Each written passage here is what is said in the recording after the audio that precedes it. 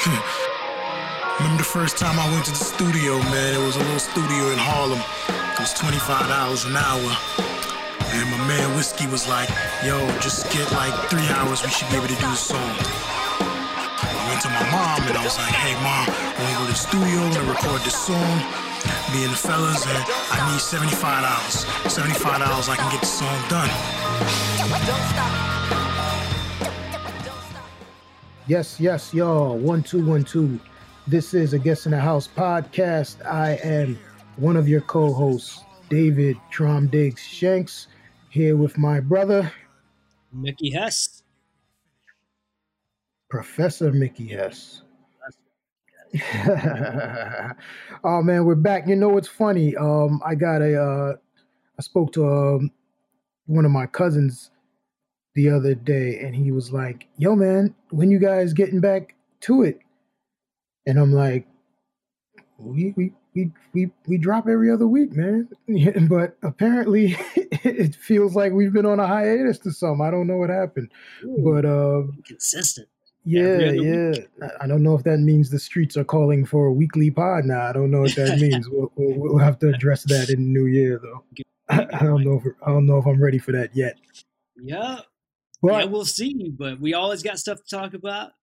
Yeah, absolutely. And I was going to say, we talk a lot on the pod about, the delay in, when things drop versus when we record them. So we're not a current events podcast, Absolutely. because we're not going to talk about the thing that happened on Wednesday and then it comes out on Thursday. That's not what we do. However, when something happens in our society or in the culture that is a major thing, that is a shift or major happening that cannot be ignored no matter when it's addressed, we have to address it. And we've been unfortunate to have a number of those things happen in between our last podcast recordings. And so here we are. Now, this episode is 100% dedicated to the memory, the legacy of MF Doom, aka Zev Love X, AKA Daniel Dumoulin. aka Daniel Dumoulin, AKA Victor Vaughn, AKA King Ghidorah, aka the villain. The villain.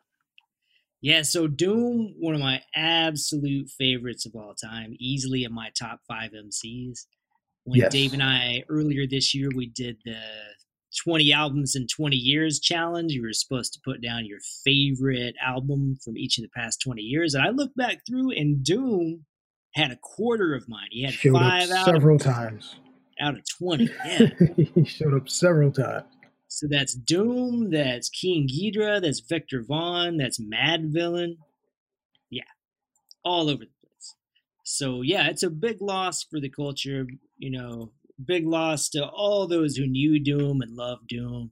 He passed away apparently on Halloween this year. Right. And word didn't get out. There was no announcement until New Year's Eve. Right. His wife, everyone,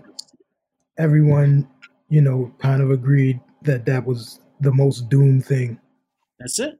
to have happened. In the year when everybody's wearing masks. Yeah. Man leaves on Halloween. Yeah. Amazing. So, I mean, I sent you a text actually when, after we lost Ecstasy from Houdini, and I said something to the effect of like, we're going to have to do a better job of really giving these flowers to, our heroes while they're still here. And I can say this podcast has discussed Doom several times. That's right. And so I think, in particular, your affinity for Doom has been well expressed in this podcast. So we're not coming on here kind of like, oh man, MF Doom died. Let's talk about how great he is now. You know what I mean? But I think it's important for, a lot of folks who, I just like the perspective because you were like people are like, they don't know who Doom is. Mm-hmm. They're like, yeah, I know Doom. And then they're like the fanatics. Yeah. You know what I mean? And I fall in that middle group of like, yeah, I know Doom. I know Doom's dope. You know what I'm saying? Like I've heard much of his music in passing, but I was not like I have every Doom project. And you know what I mean? Kind of guy. I'm in the other camp. And you're in the other camp. You're in the other camp. But I recognize who and what he is. And I mean, you know, obviously from the KMD era of things, I was hip from the beginning. So it's important, I think, for those who may now be discovering. I mean, I think his streams went up like 870% or something. Yeah, he went into the top 10 with a couple projects. Yeah. So, you know, and hey, no one more deserving to be discovered, you know, whether it's in death or not, than Doom. You know what I mean? So and if I you're encourage. Just now hearing about Doom, you know, if you just heard about him today, just heard about him on New Year's Eve, go for it. I mean, nothing at all wrong with discovering him at this point. Support his family, buy his merch. You can buy it straight through gasdraws.com. If you can find anything. It's gone. That's true. The shelves are pretty bare. That's true. Yeah, so kind of to back up to the beginning of the story, I guess. I mean, first of all, I'll say that not only am I a fanatic, I'm a scholar of Doom. I wrote about him way back when I did my doctoral dissertation. Right. So back in 2002, 2003, I published an article on Doom. Ended up sort of morphing into part of my dissertation that I finished in 2005. So I've been writing about Doom for a long time, and I've brought in guest speakers and interviewed folks who work with him really closely. I interviewed Count Basie, who we'll hear from a little bit later in the pod today. Nice. I brought in MF Grimm, who was Doom's manager back in the KMD days. And his partner, he was all over that first Operation Doomsday album that Doom put out. Right. He was there MF for a lot of the recording. He was MF before Doom was MF. He was the first MF. That's true. Mad Flow was Grimm, and then Doom flipped it to Metal Fingers. Mm-hmm.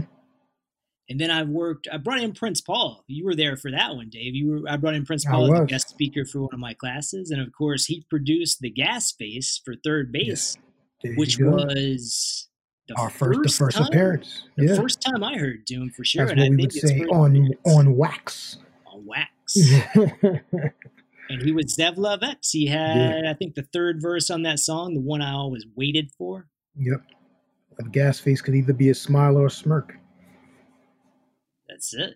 And Zev Love X gave it the first life. Pete Nice says on that song, right? So he came up with the gas face. So yeah. So what I wanted to do. Go for it. No, go ahead. I was going to say to take us back to the beginning of Doom's career as Zev Love X. Where were you thinking of taking it? I was going to defer to you and just let you give us a history lesson on Doom. Oh, there we go. So we're on the same page here. So yeah, you jump in too, because you know a lot of the early KMD history for sure. And I'm sure you can fill in some gaps as we go too. But sure thing. Doom started out. You're a Doom scholar, so I want to leverage our Doom scholar. Doom scholar. That's a lot of pressure, though. I can't believe I call myself. You wrote the dissertation, man. That's true. I wrote what I think was probably the first academic journal article I saw on MF Doom. Wow. Now, somebody may have beat me to it, but if it's out there in an academic journal before mine, I don't know of it. So I believe I was the first. We're claiming it. You disprove it. My man wrote the first. Yeah. Somebody wants to take me down, you can let me know. You can see if you can prove it, right? So yeah, Doom started out as Zev Love X. Or actually, before that, he was part of a crew with MC Search, who went on to found Third Base. So even before Zev Love X and KMD, Doom was active in the hip hop scene with like Curious George, right? Search from Third Base, with some other New York luminaries, I guess you could say. Right. His first group though was KMD. Yes. He performed with his brother Sub Rock. His little brother And- Sub Rock and and Onyx. Onyx, the Yep. Birthstone Kid. Yep. So I know Dave was a big fan of KMD. I did like KMD. And their I first did like album, KMD. Mr. Hood, came out Mr. in Hood. 1990, I believe, 91. 91? Okay. 91? Right in there. Yeah. And sort of the Doom saga starts with the follow-up album. Yes. KMD had this album, Mr. Hood, out, and they were just about to release on Elektra Records their follow-up, their sophomore effort, which was called Black Bastards. Black Bastards. Yep. They even had the cover art ready to go.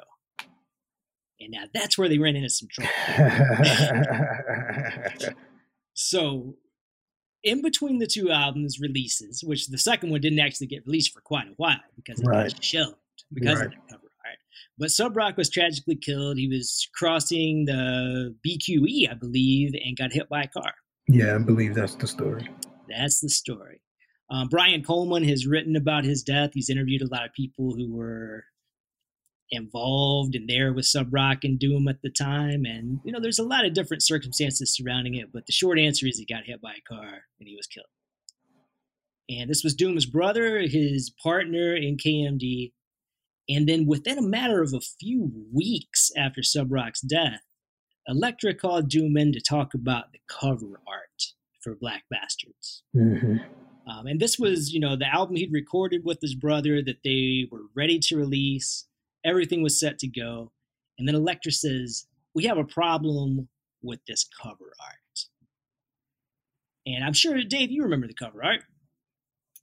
I do. I believe it was a theme that we've brought up in previous episodes, right? Like a Sambo themed kind of. Yeah. It was the sort of the icon or the character for KMD. They'd used it on the first album. Right. Doom had actually drawn it himself.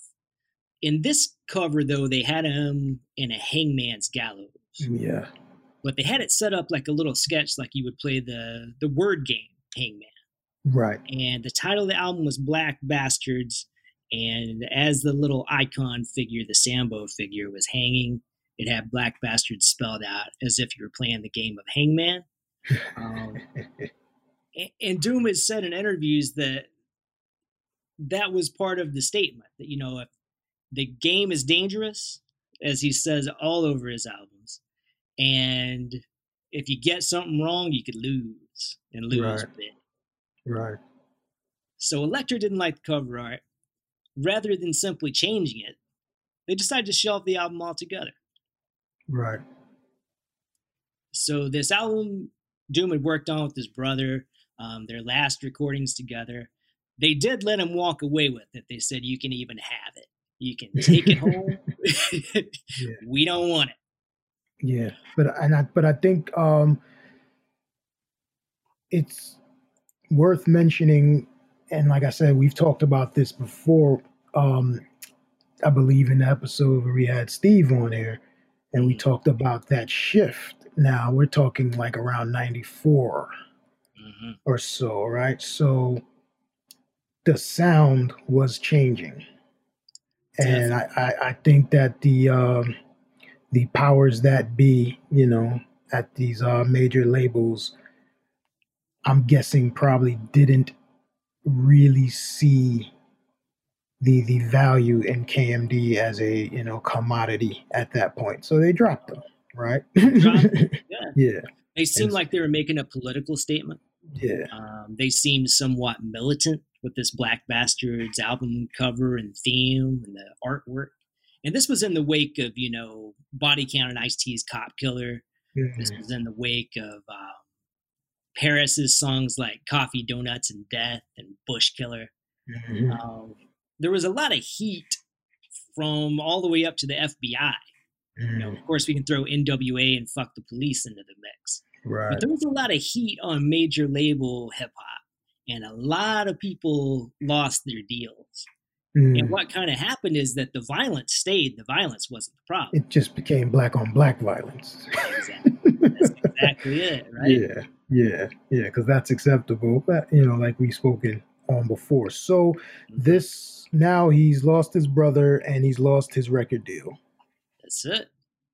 And he just sort of disappears for a while. Yeah. There's not a lot in the way of tributes to Sub Rock. Right. You know, typically hip hop stops and mourns its fallen. Right.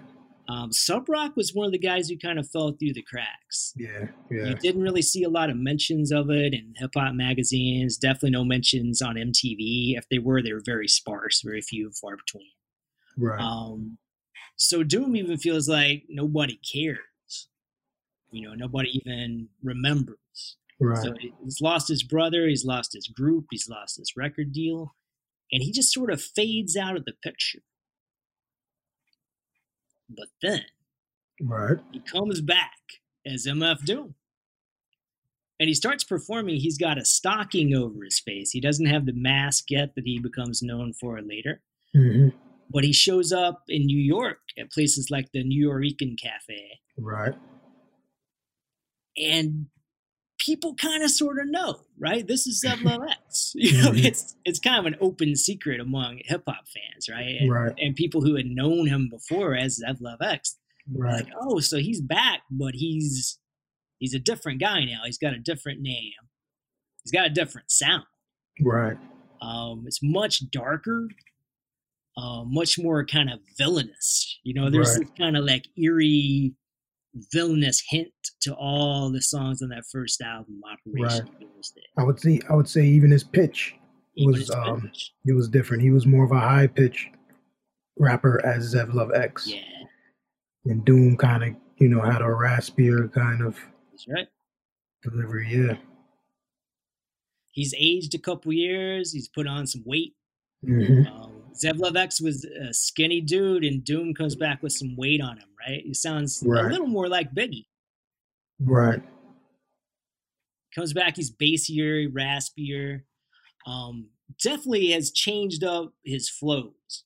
You know, if you listen to KMD and the way Zev Love X raps, you can hear a hint of that on some of the songs on that first MF Doom album. Yeah. But for the most part, he's really switched up his style. And I think so. It's also in that space, it's important to, you know, we have to acknowledge like New York hip hop royalty, you know, Bobbito from the Stretchin' Bobbito show, world famous show that broke a lot of artists, probably KMD included. And he did a deal with MF Doom for those first couple singles on his Fondlem records. They're also, I think, what the Juggernauts were also on that label. A few of Mickey's probably other favorite groups. Good label. Yeah, it was. And so, yeah, he emerges, I believe, with is it the All Caps? Which were the first two? Oh, I think Hey was first. Hey was first. Yeah. All Caps was later on Madvillain. You're right. Yeah, there was Hey, there was Gas Draws, and there was Dead Bent. I think those were some of the first singles. Okay. Yeah. And that kind of was the reintroduction or the introduction of Doom. That's right. As a you know, as a character and as an artist. And the mask is a key part of it. Yeah. You know, he developed the mask over a couple years. You know, at first it was just like a stocking over his face. Right. But he wanted to make a clean break with the earlier identity. He didn't want to be Zev Love X anymore. He felt so burned by the whole experience, his label dropping him, you know, losing his brother, losing the record deal. And he came back to take his revenge on the industry. He came to destroy rap, as he says on one of those Doom tracks on Operation Doomsday. So he came back as a villain, and he based a lot of this identity around Dr. Doom. Right. Who is a legendary Marvel Comics character, mortal enemy to the Fantastic Four. And nice on the mic. Yeah, nice on the mic, apparently. Yeah, so Doom comes back modeling himself, or at least the way he looks, with this mask on stage after this comic book villain. who was injured in an experiment that blew up in his face and has to Hmm. wear a mask to hide these wounds. Right. So there's this whole mythology that Doom creates around himself. And But it's very, symbolic of what he was dealing with in real life. absolutely, And so the character, the personification of the character is very like metaphorical. definitely. Yeah, when Prince Paul came and spoke to my class at Ryder, he talked about Doom a little bit, and he said, he'd never seen anybody in hip hop reinvent themselves like that. Yeah. Just become like a whole new artist, Yeah. develop a whole new story, a whole new mythology, and just kind of blow everybody's minds. He had disappeared for 5 or 6 years, basically, and then here he was back as this whole new guy. So talk about I mean you gave us some of your um favorite albums. I guess talk about, because I think that Mm. things sometimes take. I was telling somebody the other day, like, what has become, we talk about the kind of Griselda Mhm. led movement of like underground hip hop currently, the Mac Homies, the God Fahims, and all of these guys Mhm. who are kind of, 38 Special, just all of these like underground, self, determined DIY kind of cliques and labels and groups and individual artists who are selling their merch and just doing the whole thing kind of outside of the traditional industry. Yeah. And we often talk about uh, Rock Marciano's kind of early influence on some of the guys who are involved now. But I would, without speaking for Rock Mars, I would be pretty certain that Doom was an influence on him. Oh, And, absolutely. as someone who was plugged into the machine, who kind of left the machine, became anti machine, and created like one of the first, if not the first, movements of kind of DIY. I'm using the internet, direct to consumer, Yeah. merch, music, vinyl, these things that would come like collectors' Yep. items. He was really kind of the pioneer of Yeah, I that think side of the game. And if Doom and anything, hieroglyphics. yeah, and hieroglyphics, true. Yeah. You know what I mean? If anything, that he was going to be kind of, put into GOAT status for, besides just, the actual flow and the, just the way he put the music together, what he did. Mhm. That to me is maybe the biggest contribution. Yeah, and the merch came later. Yeah. Early on it was just straight records. Hmm. And I don't know, you see a guy on a stage in a mask and you think, okay, this is a gimmick. He's obviously trying to get his image out there, create this legend about himself. He's obviously trying to get a big record deal. But Right. And Doom I don't really think he wasn't. shied away from admitting that either. Oh yeah, down the road. I mean, when he Yeah. worked with Cartoon Network and stuff. But it wasn't a gimmick to him. Right. This identity he created, this whole mythology he created, was really like the story of having been burned by like this record industry, this desire for stardom, Hmm. and he took it out not only on the industry but on the fans. Mm. He bragged about screwing over fans and ripping off fans in so many rhymes. He plot shows like robberies. Hmm. But it went into the villain persona. I mean, it's a brilliant, when you talk about, marketing and just finding a way to compete, like again, outside of the machine. Brilliant, Absolutely. brilliant marketing tool. Yeah, and he really latched on to like the spirit of the times. As I said, a lot of rappers had lost their deals around that same time. A lot of Hmm. them, had come back in some form before Doom.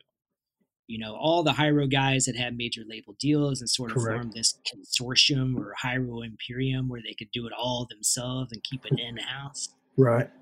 But the way Doom took a full step back for years, it was just the sense that he'd been plotting this reemergence and this revenge he was going to take.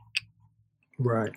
Right. And with that, yeah, in that same space, like you're talking about, that came like the Stones Throws and the LP from Company Flow, what they had, Rhyme Sayers. You had, just this emergence of these small boutique record labels. Fat Beats Sure. LP with emerges as Def a Jux distributor. and Def Jux Rhyme was LP, Stayers out of correct. Minneapolis. Correct. Yeah. So he starts doing these little deals, like we said, starting with the Babito Fondlem deal. Then he hooks up with Peter Butterwolf, right? And he does he gets introduced to Madlib, Yep. and they work on the Madvillainy 1, which apparently there's a part 2. There's a part 2 that exists in some form out there. I don't know when and where it'll be released. Everybody's leaving that up to Doom's family. Everybody's being really respectful, but they're sure Doom had some kind of plan for recordings we haven't heard.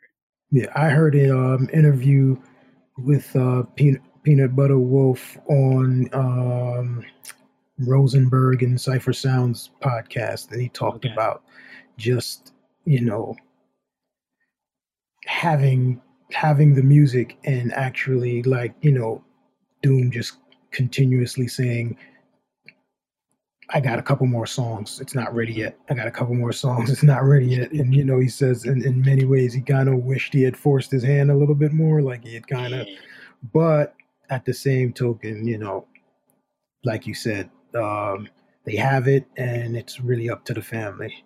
But it's not so much, it's not like the, no disrespect, but some of the Biggie stuff that's like they're just grabbing acapellas and throwing them on beats with other artists that he never worked with and just creating these like posthumous albums. This is actual work that he worked on, and for one reason or another, he wasn't ready to drop yet. Yeah, these are songs that have been recorded, mastered. Songs. Yeah. There you go. Yeah, I mean, to flash forward to the end of Doom's life, and then we'll circle back around to the music. The end of his life is just sort of mysterious and definitely very tragic. He had been deported, or at least not allowed back into the U.S. He was born in the UK. He was born in England.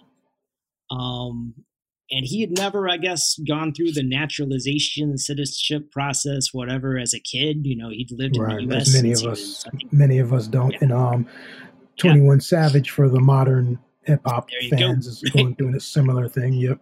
Slick Rick has also been deported. Or not let back into the country, yeah. Until he was pardoned by New York State's former governor. Yeah, David Patterson. Name. Yep, Patterson. Yep. I was going to say the blind guy, but that's not. Yeah. So Doom had been out of the country. He was living in the UK for a while. He was living in Cuba for a while. I've never heard anybody exactly say where he was at the time of his death. I don't think many people had access to him. He was back off the radar, right? Yeah. And something I hadn't realized until reports of his death came out is that he had lost a 14-year-old son. Right. Back in 2017. Yeah, I heard that too. His son Malachi. Yeah. And you can imagine with the reaction and the response that Doom had to the loss of his brother at a young age, how this just brought back this flood of tragedy into his mind state. So he had sort of gone underground again, just like he'd gone off the radar after the death of his brother. You hadn't heard much directly from Doom since the death of his son. So there's been no cause of death released. You know, his widow just put out a very brief, direct statement that he transitioned on October 31st, 2020. Yeah. And that may be all the information we get. And like I said, in the memory of Doom, Mhm. just let it be that. Yeah, right. Let it be that. Yeah, the man was very private. That's how a villain. That's how a villain would. That's how a villain would go out. You know, just let it be that he's gone. You have the music. Yeah, yeah. Yeah. So way back in 2004, to kind of circle back to Doom's music, this was when I was already writing about Doom. I interviewed a rapper and producer, Count Bass D, who at the time was living in Nashville. I believe he's in Atlanta at this point. And he spoke to me about recording a track on his album Dwight Spitz with MF Doom. So if we could pull up that audio, Anthony, here's a couple excerpts from my 2004 interview with Count Bass D, and this is actually a piece that I've never released before.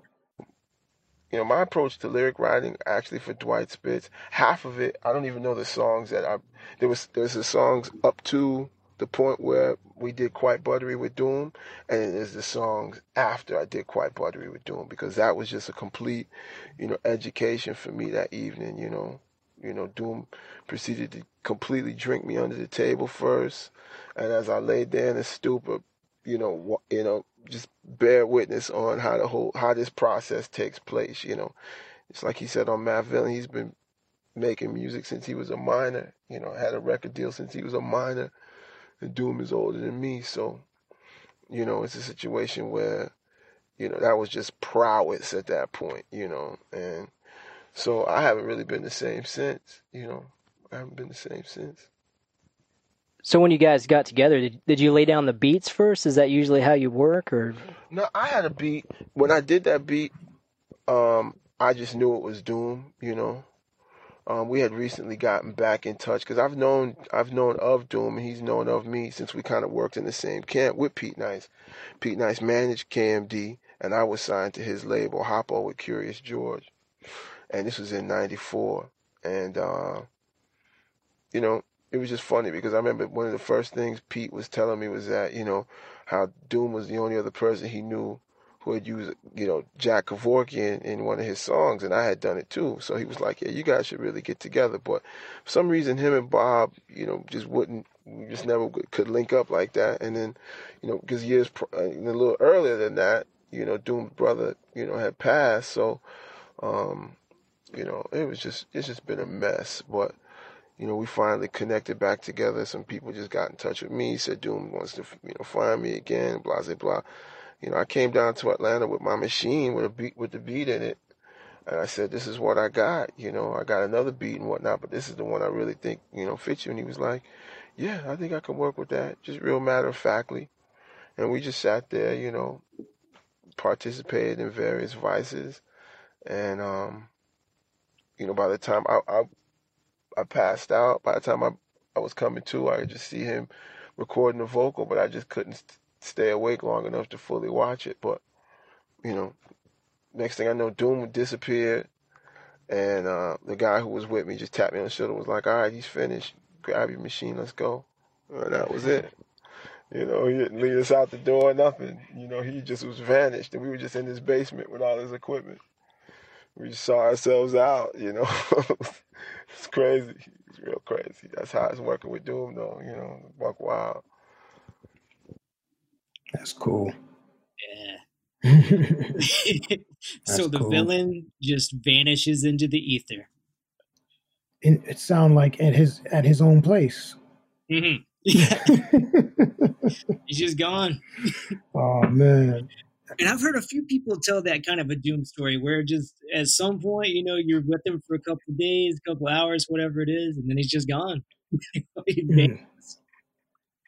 Talk about the kind of the infamous imposter at the shows thing.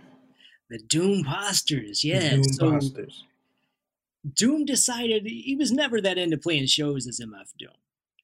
And he believed that the image, the mask, just seeing a body on stage with this mask was MF Doom. And so he didn't have to be there. Right. He had sort of long been involved with ripping off promoters, ripping off ticket holders, sort of par for the course. Almost like if you bought a Wu-Tang ticket, you could assume that maybe you'd see 4 members of Wu-Tang Clan. If you were lucky, you might get 6 or 7, but there was no guarantee you were getting all 9 Wu-Tang members. Right. Especially, you couldn't count on ODB. You couldn't count on Ghostface sometimes. If he set up a Ghostface show across town for himself, he wasn't coming to the Wu-Tang show. And when you bought a ticket to a Doom show, you knew it was a risk. So at some point, he started to send out imposters. And in a lot of ways, it was a real fuck you to the promoters and the ticket holders, but in a playful kind of way. He was keeping your money. You weren't getting your money back. But you were supposed to realize, like, oh my God, this tall, skinny guy in the mask looks nothing like Doom. So it was supposed to be very obvious when you were seeing an imposter. He said he might send out a white guy. There's all these legends of him, like, sending out somebody who looked nothing like him. Wow. Way taller, way skinnier, white. It's clear to you that you're seeing some random person in an MF Doom mask pretending to be MF Doom on stage. So my own story is I saw a Doom or a Doom poster at Rock the Bells at Randall's Island, New York. It depends on who you ask. When I was there in the crowd, I thought it was Doom. I went knowing we could get a Doom poster. I went knowing it could just be shut down and I'd lose my money. But the whole show, Mos Def and Talib Kweli were watching from the side of the stage. And they were just loving it. So if this was a Doom poster, he fooled them as much as he fooled me. Talib got on stage with them and did one of their songs off the Mouse and the Mask. So Talib could have performed beside a Doom poster. If so, I'm not sure he was in on the joke. I think if Doom got us, he got us all. A couple of things that really made me think it was Doom is Wu-Tang actually was at the same festival on the main stage and Doom was on the second stage. Okay. And the moment Wu-Tang came on, Doom was done. Cut it off abruptly, early, was just done. That and the fact that Mos and Talib were there just vibing right at the side of the stage made me think at the time that it really was Doom. But looking back, I don't know. I looked through some of the YouTube footage from that show and the comments. People are certain in the comments that it's an imposter. But if you look at almost any footage of Doom on stage, people in the comments are certain it's an imposter. Which, that became part of the mystique as well. Just people guessing whether it was an imposter or not. Yeah. Definitely. Yeah, so even though I'm probably more of a Doom fan than you, or undisputably more of a Doom fan than you, what were some of your favorite songs of his, or some of your favorite moments from his career? Like I told you, we talked about, I definitely, the early stuff, the nitty gritties and Thunder and Lightning was like my shit. Okay. There's a Nitty Gritty remix with Busta Rhymes and Brand Nubian.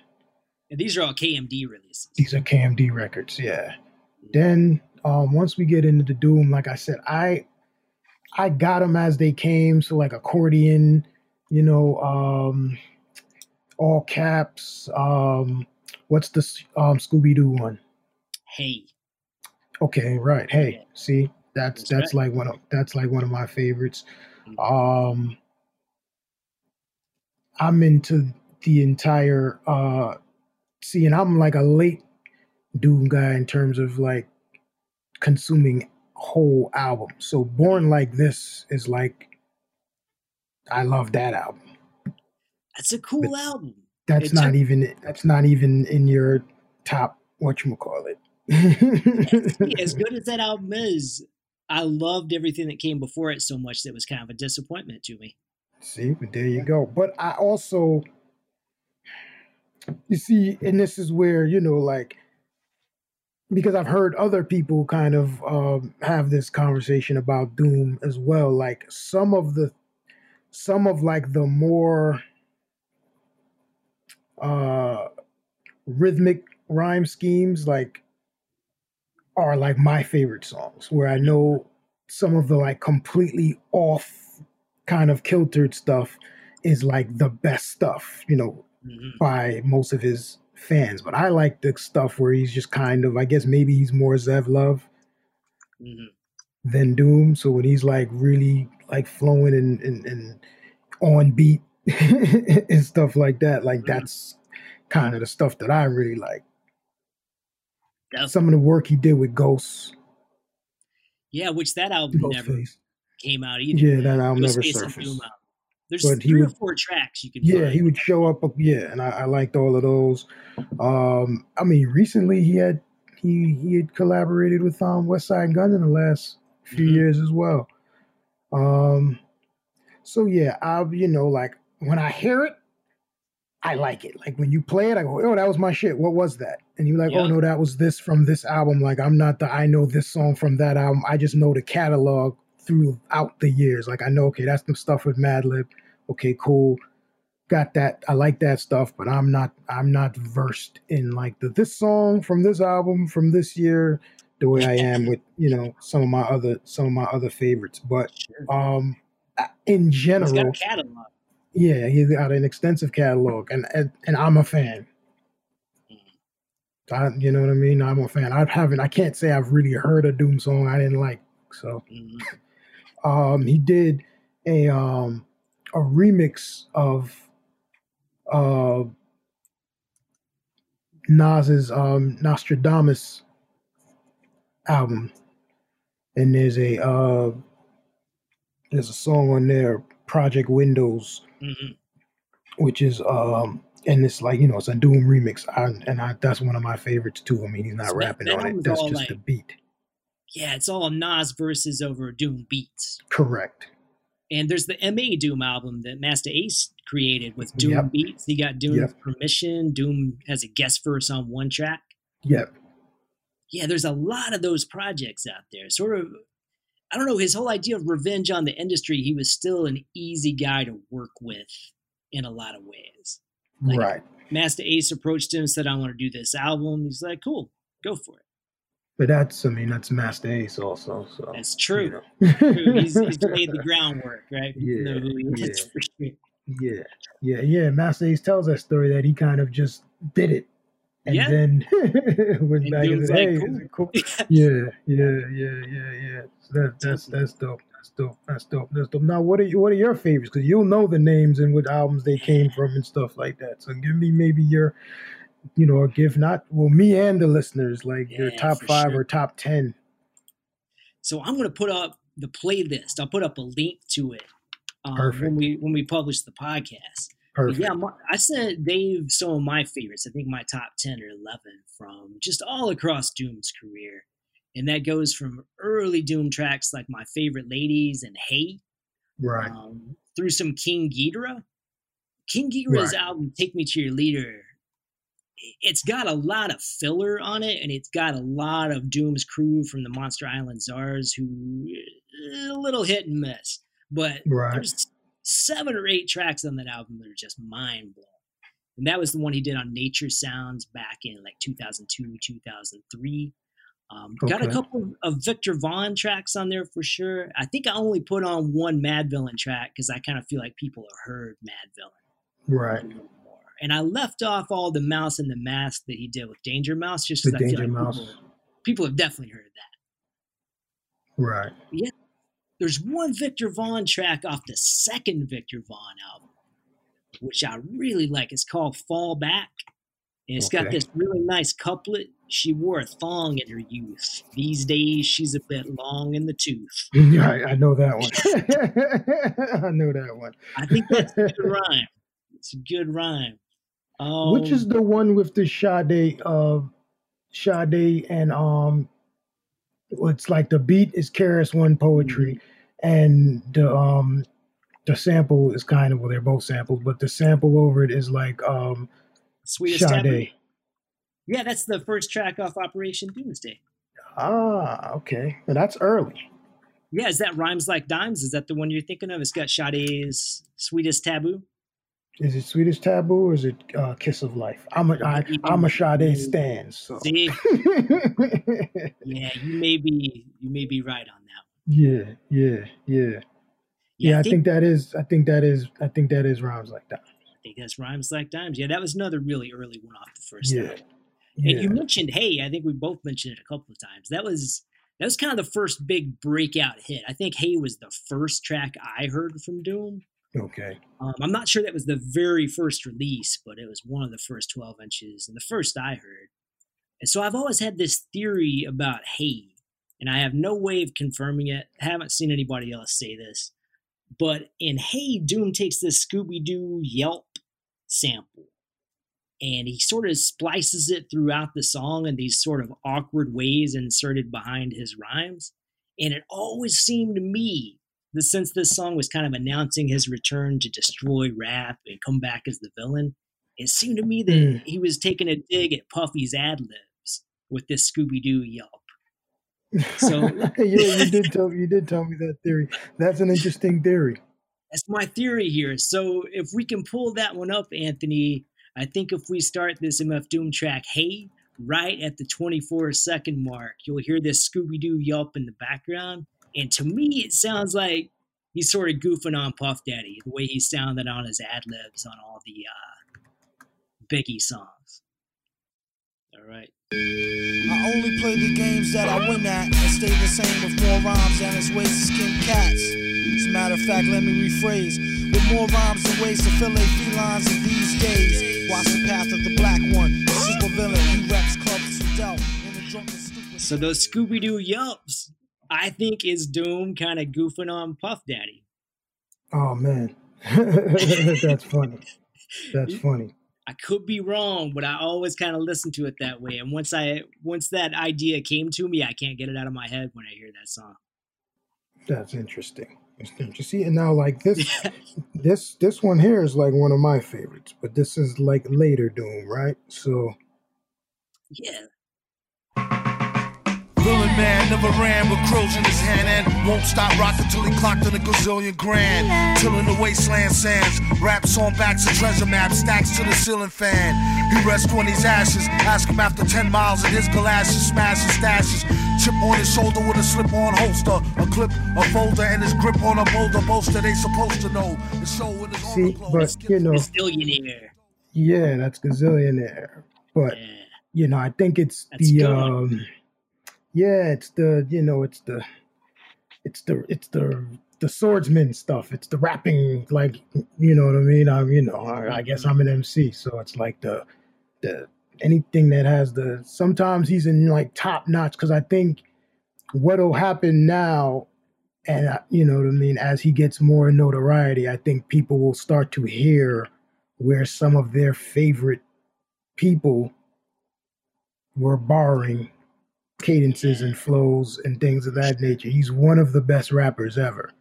Absolutely. But I think, you know, his eclecticness and the, you know, like the gimmick of the mask and the whole character behind it, it becomes larger than, you know, but then the skill is there, super there.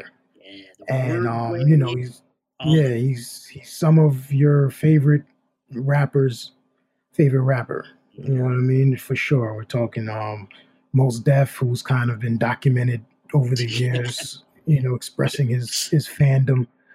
Andre 3000 has expressed the same. Tyler the Creator, Earl Sweatshirt. Yeah. And that'll always be that moment where I'm down in the front of the stage with my wife, and I see Doom and Talib watching Doom on stage from the side. And I sort of lock eyes with Mos for just a second, and we're just both loving it. You know, just seeing another MC I really admire just totally spazzing out, just fanboying over MF Doom. Yeah. It's really cool. Yeah. So, yeah, we encourage everyone, man. Just, lock in, tap in, do, listen to listen to as much as you can, and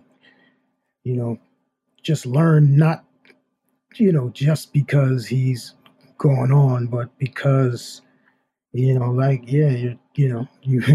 because of how this thing works with who has marketing dollars and who's able to, beat you over the head 80 times a day with their song on commercial, radio, or who has access to playlists and stuff like that. We get cheated sometimes off of, especially in that time period. Now things are a little different, but he was in that gap when, it was very much industry dominated. Definitely. And so, a lot of us missed out on, one of the best to ever do it. And he was there for so many eras. I mean, like you said, he was just on a West Side Gun track. And I mean, you go all the way back, he's working with Third Base and Prince Paul and Brand Nubian and Busta Rhymes back when he was in Later in the New School. Correct. I mean, to see an MC who was really just at the top of his game in so many different eras, MC and producer. I mean, if you put out a list of the best rhymers among producers, I mean, Doom's top 2. I mean, can't argue. Yeah, he's definitely up there. Can't argue. So much to discover. This playlist I'm going to link to on the podcast site will introduce you to some of my favorites, but each one you click on is going to lead you to more songs from those albums and more songs from those eras. And there's so much out there to listen to. Very cool. Very cool. Very cool. Well, I think we can wrap, man. Yeah. Do you have a song you wanted to wrap with? I just today means nothing, obviously, because we talk about that all the time. Right. But one of my partners, Juxtapose, shout out to Juxtapose from Jersey, sent me a new joint that he did that is a dedication to the great, because he was a doomer. Cool. For sure. So this is Juxtapose to close us out with Stanley Ipkiss. So meditation is just like being in tune with yourself. Yeah. It's almost like time travel. Yeah. You know what I'm saying? Be able to go back to that moment, as painful as it might be. There's certain pain in life. You know what I'm saying? Yeah. So you're going to have the painful shit, so-called. Pain is just another feeling. It's another feeling. I've been through them since a shorty. Life could get so toughy. Way before Ricky and Morty, I had enough. See, mad signs dropping extra large for my garments. Tarnish the topics if they not honest. Food. You knew I was starving since Operation D-Day. Yo, I've been on it. Greenbacks, etc. for the vinyl retail. Sold rhymes like dimes till I upped it the weight sales. I made bail. Previous to the reform, I was dead bent on making this song. All along, had the gas face, gas draws when your girl's drawers. Still, I hit the finest TikTok. I'm gone. Piece the hoes got cakes and writers with papes. No cap, it's all caps, accordion to your taste. Metal face, it's a raid. The illest villains, I like special herbs in my rap. All feelings. The least desirable out of the two, pain and pleasure. Yeah. You might want to OT on pleasure, but too much pleasure is just too much anyway. Yeah, that can be painful too. Yeah, it's got to be a balance. I don't mind a little bit of pain here and there, a little. All through when we was growing up, I appreciated being in the hood and all them different hoods, yo. Yeah. You get into different shit, you get into them little fights, little scuffles and shit. Yeah. So the pain part becomes a part of it. Please take that mask off, you was never doomed, you never knew. Culture significance like Bishop the Room. I sit on my stoop, nitty gritty, brand noob. I am Mr. Hood, Seb, I love that. That was Stanley Ipkiss by Wally Thrasher, aka my man Juxtapose. Nice. To close us out, man. Yeah, real dope dedication, man. Good way to close it out.